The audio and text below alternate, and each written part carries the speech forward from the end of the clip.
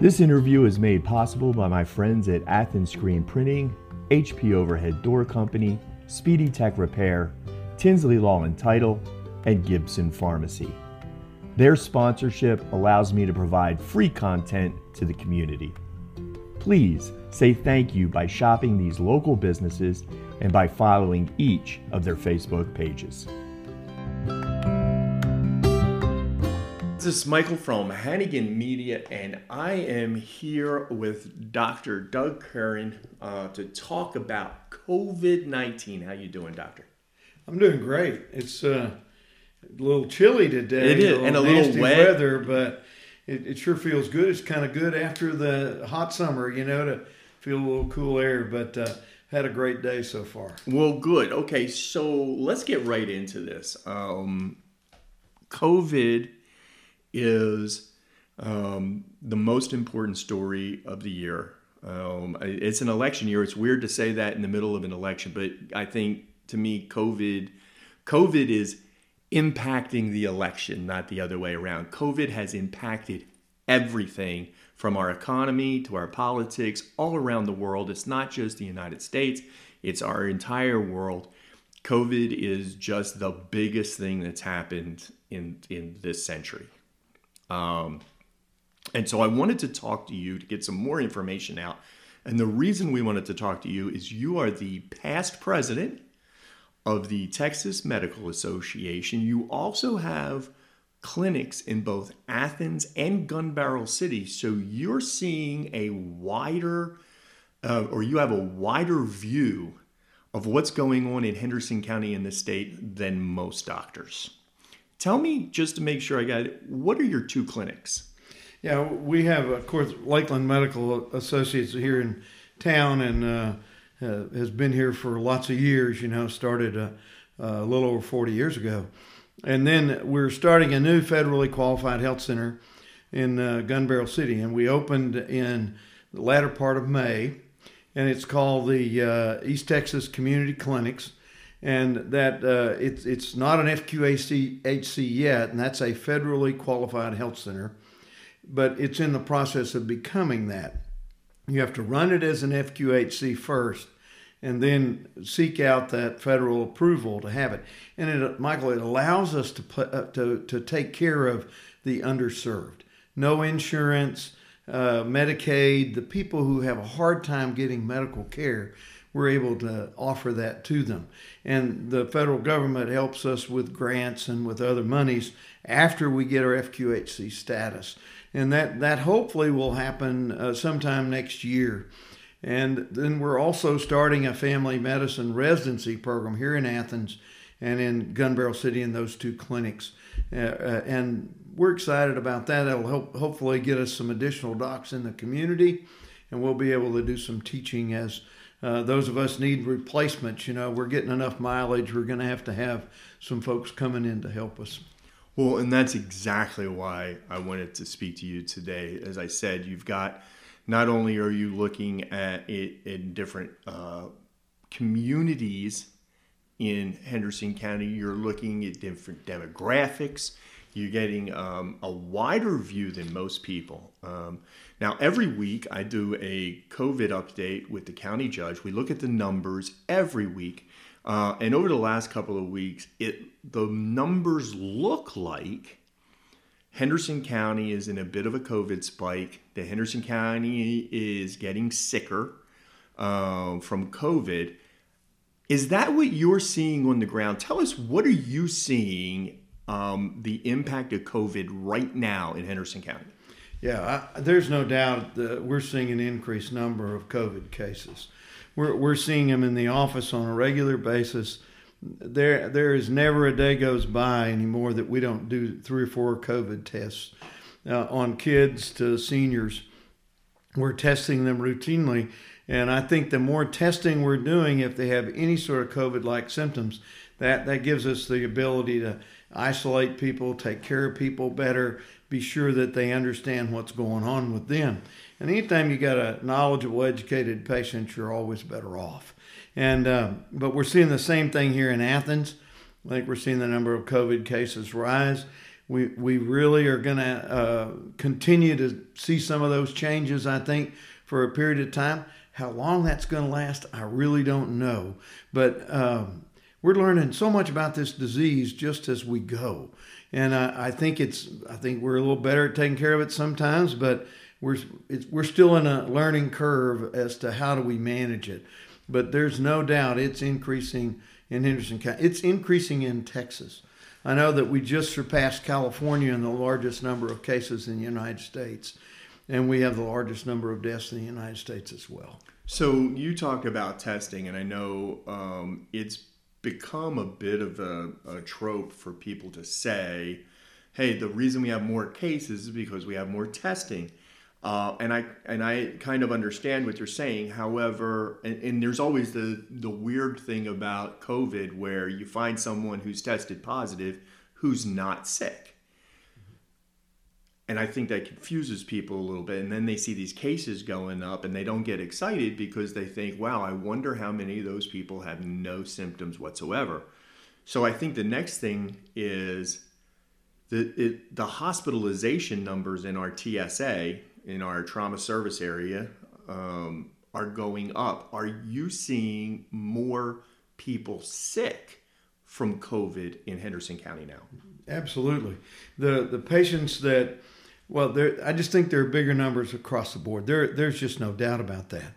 And we are testing more. There's no question. And that's really a good thing. Because again, it allows us to manage those patients before they get real sick. We can be much more proactive in taking care of them. And we can isolate them and keep them away from grandma and grandpa and some of the others, especially when it's little kids. And because they don't seem to carry the viral load that others carry, and they just don't seem to get as sick.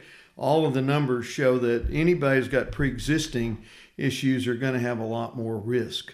But we're seeing a lot more folks in the hospital with COVID in COVID units and in our ICUs.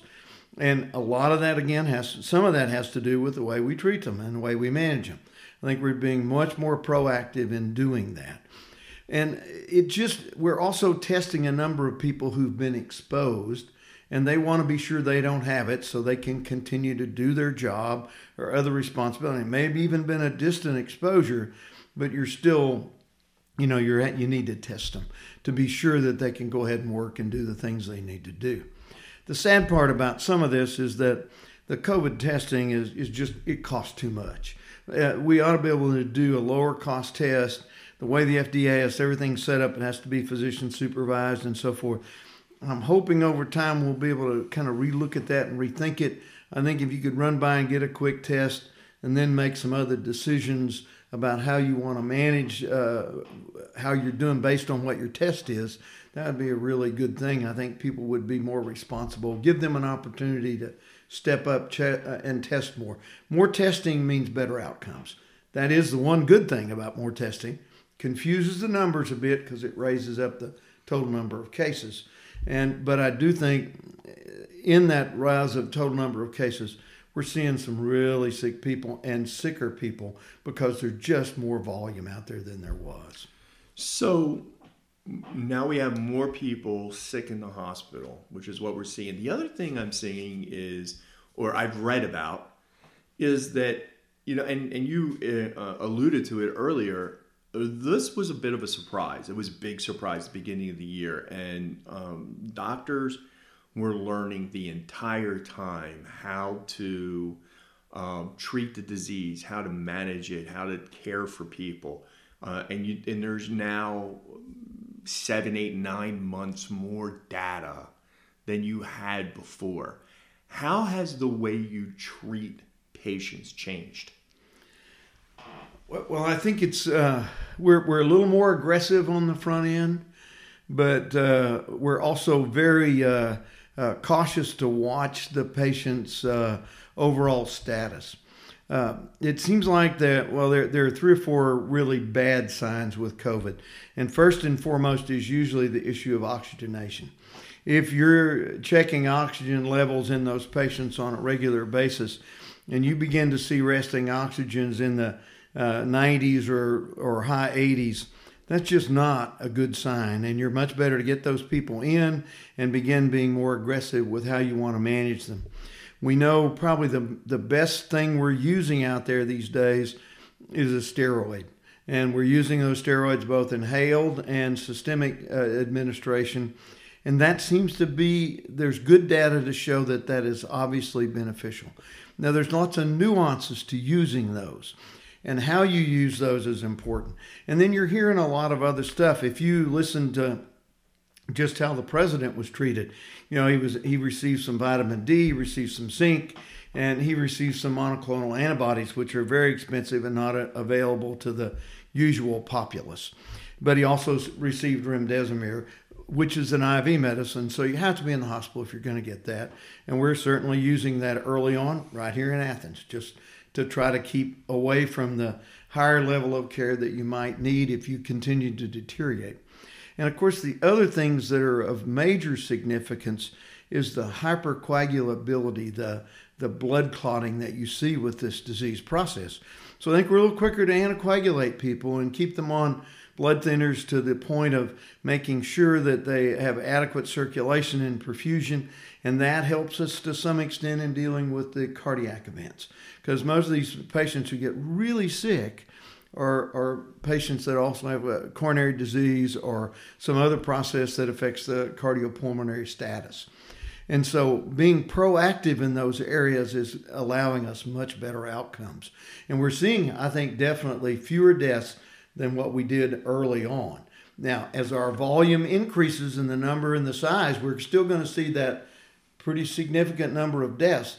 But compared to the people that are hospitalized, it's going to be a lot better than it used to be. So, this is just the beginning. We will continue to get better and better at this as we learn more about the virus and the nuances of it and how to prevent it, how to avoid it, and how to treat it when you get it. So what you're saying is we could see deaths go up, but in truth, the percentage of people who are dying from this disease is actually going down. It's just, we talked about this earlier, so many more people have it and are sick that number will naturally go up. Although the way you're treating disease is advancing and you're getting better at treating this disease. I think that's absolutely correct. And the other thing that's happening is as we see exposure and recovery, we see immunity. We see people building that resistance that my mom used to call it resistance to that infection. And I think we'll continue to see that. That adds to our safety numbers. It decreases the opportunity for spread. And we'll see this process go just like we've seen other viruses. Back in the early 1900s, we had the Spanish flu. We're seeing that second wave like we knew we were going to get, and here it is, and we're experiencing that. So I think we just got to stay the course.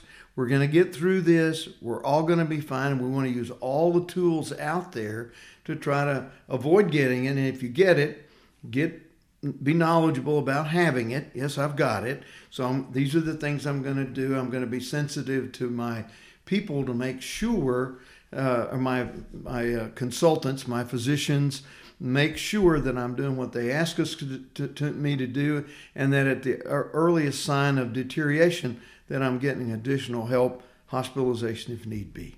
Okay, so we've got better outcomes. We have sicker people, but we're having better outcomes. I know, though, as a doctor, what you'd most like to see is fewer sicker people. Absolutely. And so what if we learned, and again, we now have 7, 8, 9 months worth of data that we did not have when we first started. And I know everybody's working for a vaccine. What's the medical community thinking now about prevention of COVID and protecting ourselves against COVID? Right. Well, I think the best thing you can do to protect yourself from COVID are those things that we've been talking about almost from the beginning. First and foremost, you really need to wear a mask. And I don't like that. I don't like wearing them. They're uncomfortable. I almost feel like I'm doing something bad if I got a mask on. It's hard for me to get my head around.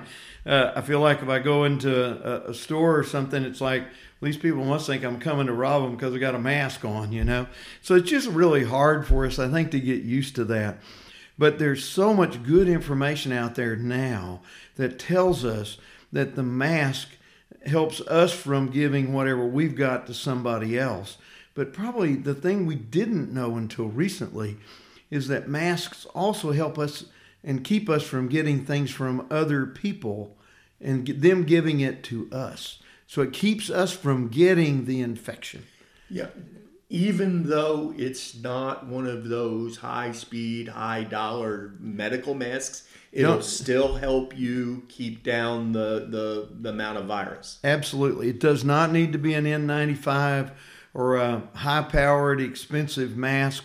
Any mask at all helps.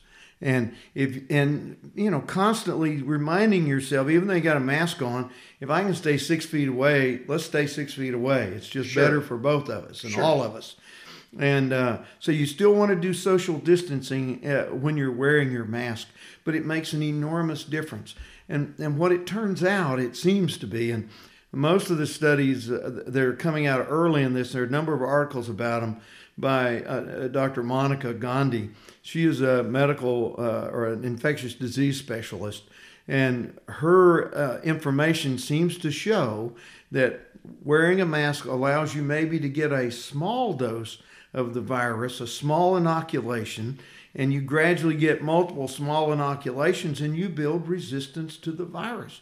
You build your own immunity. It protects you from it. So it appears that not only it keeps you from sharing anything you might have, but it also helps you to build some immunity when you wear your mask. And I just think that's beneficial. But Michael, I don't think it helps much to badger people to do things they just don't want to do.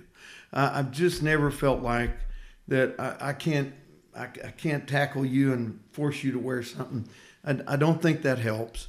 And we've seen that all kinds of preventive things. We've talked about everything from HIV on down. We've talked about these things you can do for prevention. People have to embrace, I want to stay healthier. I want to avoid problems. And so I think masking helps. And if you can get your head around how to do it, I don't care what kind of mask you wear, anything you wear will help. Anything will make a difference. Just try to be gracious to those around us and respectful. Use the medical information, which is going to change. If it doesn't change, we're not going anywhere. We're learning more stuff. That's called science. Yes, as we learn, then we figure we got to change what we've been doing. If you always do it the same way you've always done it, you must be Baptist. And I'm Baptist, so I can make that statement. I mean, you don't want to do that. I think we want to be open to, if there's a new idea and a new way of doing it that's shown scientifically to make us better, then we ought to embrace that. And I think there's really good data for masks nowadays.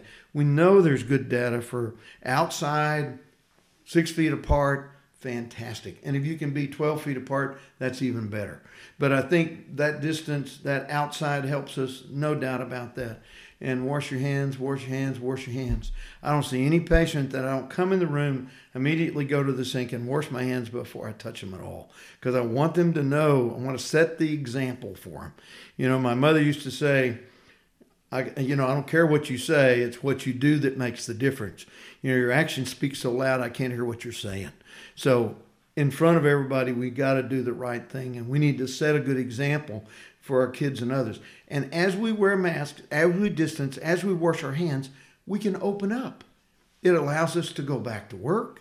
It allows us to engage each other, to see each other. And you were talking about the frustrations, both the political frustrations and otherwise that are out there, and they're certainly there. But we're seeing a lot of medical issues too, a lot of depression. People who are tied in, especially our seniors who haven't been out for months because they're afraid to go out, and rightfully so. But boy, that's depressing. And if you've got somebody in the nursing home, it is gut wrenching. I mean, we have a fellow who comes by and gets a COVID test so he can go visit his wife in the nursing home because it's required. And those things are hard.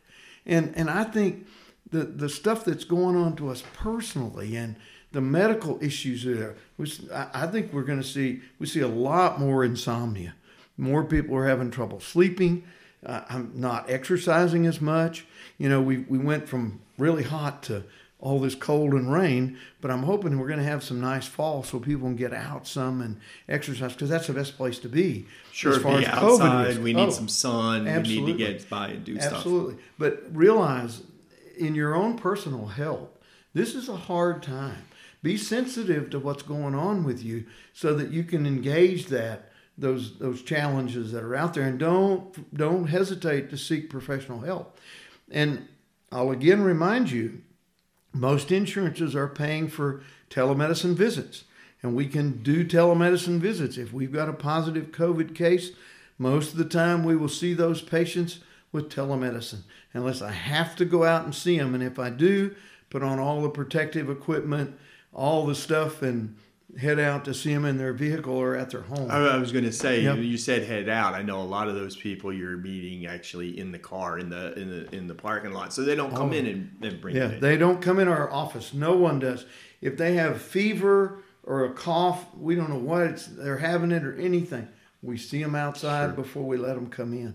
Just don't do it. Check temps, anybody with fever, all those things, because we also want our people who have chronic illness to be sure they're getting their blood pressure medicines, their cholesterol medicines, that they're taking care of all that those things are not happening, and that they're getting their flu vaccine. So what I'm hearing from you is opening up is a great thing that we need to do for so many reasons. However, the fastest way to open up is to wear your mask, social distance, and wash your hands. You got it. If you want one, do the other. That's right. Those two things, and if you do one, you'll get the other. That's right.